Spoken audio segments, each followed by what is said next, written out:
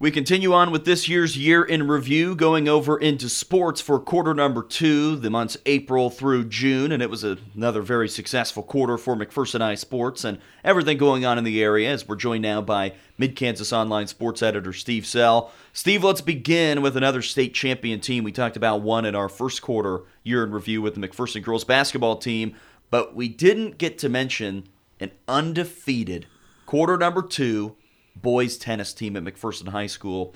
Not only are they state champions, but the undefeated mark is the one that's so impressive with that team from last year because they were never really even challenged by anybody. Yeah, and as a veteran team, you had that core three that had gone all the way through. Schrader, Stewart, Snell, those guys have been starters. They all started as their freshman year.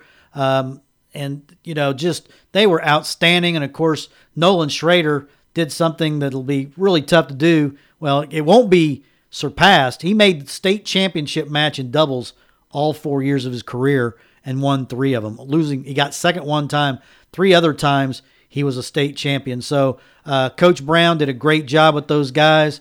They really worked hard on their games and just went out and dominated. The big worry was Wichita Collegiate, but Bullpups had an answer for the Spartans this year. And that made this a very special spring. A couple of state championship banners have recently been hung inside the Roundhouse as they had their Wall of Fame festivities. Yeah, and we didn't mention Stewart and Schrader won the state championship in doubles. That's right. And plus a decent amount of guys coming back for this year, and they hope to make another run, and it will be at the 5A level. But still, you got to love their chances and continuing forward. Another team that will have another challenge at the 5A level this year that had a great season this past spring in quarter number 2 was the McPherson High girls soccer team going 18-2-1. And the number that is going to stand out for a long time with this team is the amount that they outscored their opponents by. Now, Steve, I'm going to see if you remember it off the top of your head.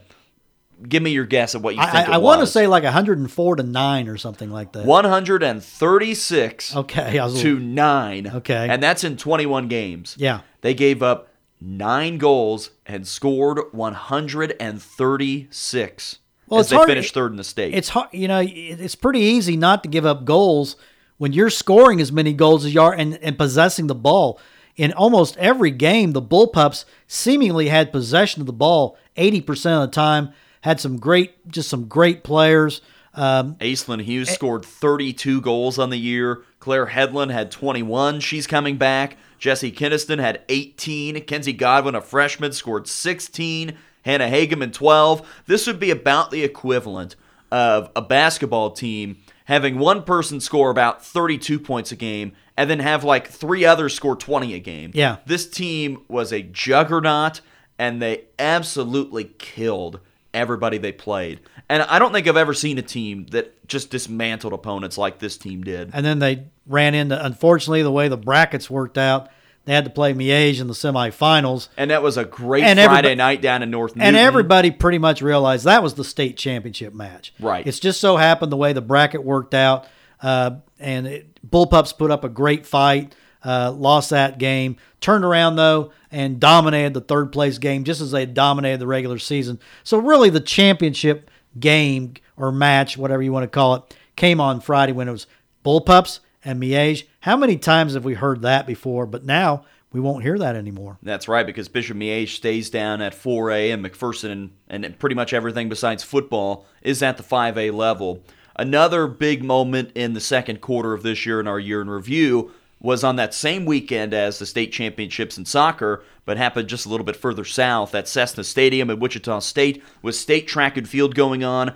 We had a pretty good idea that there would for sure be 2 state championships individually won by the McPherson High girls, and that was from Ellie Barrett in the long and the triple jump, and she did that and did it with relative ease, her 4th and 5th individual state championships. Yeah. But the other 2 that we thought there were a chance for sure for one of them was sophomore at the time, Emma Ruddle, who we knew in the hurdles, the 100 hurdles, that it was hers to win. Yeah, the only way she was going to lose that if she hit a hurdle, and she did not.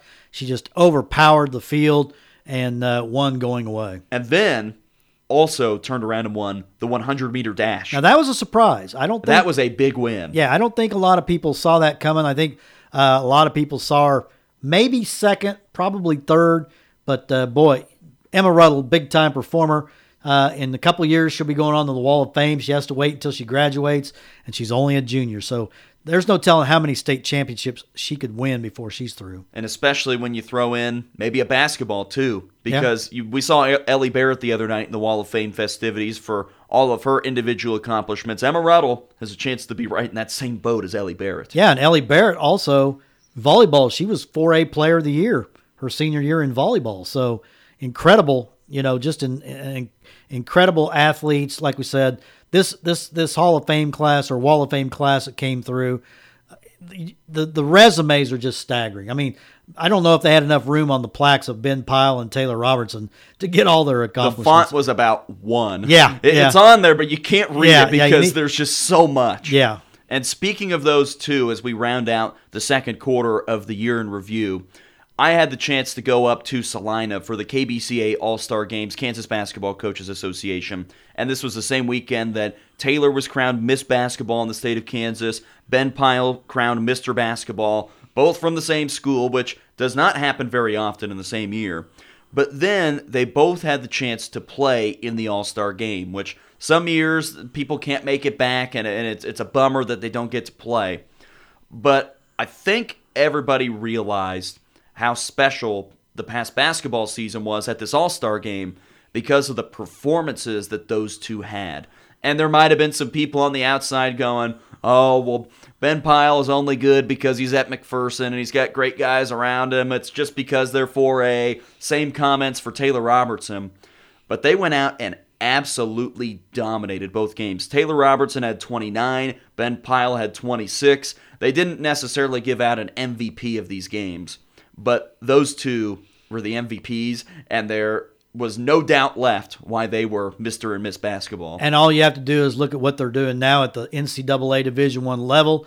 Taylor Robertson at this time is leading the nation in three-point shooting. She's the second leading scorer in the Big 12. Ben Pyle starting at Western Illinois as a freshman, which almost never happens. He's had several double-digit games, and both are just really doing an outstanding job at the NCAA Division I level. A great second quarter of sports for McPherson High and for a lot of the area teams. We should also mention that Jemiah O'Quinn of Mound Ridge also won the 100 and 200 individually at the state track meet, and then Timmy Lambert from Smoky Valley won the 100, 200, and the 300 hurdles. A great second quarter for McPherson High School in terms of their sports and our year in review from the months of April through June. All right, Steve, tomorrow we'll dive into quarter number 3 and talk about some of the other area sports. The McPherson Pipeliners were new to town throughout the summer. The football season and the fall sports seasons were getting underway. We got to be around McPherson College football. It was a great third quarter, and we'll talk about that tomorrow. We'll take another break and wrap up our year in review for quarter number 2.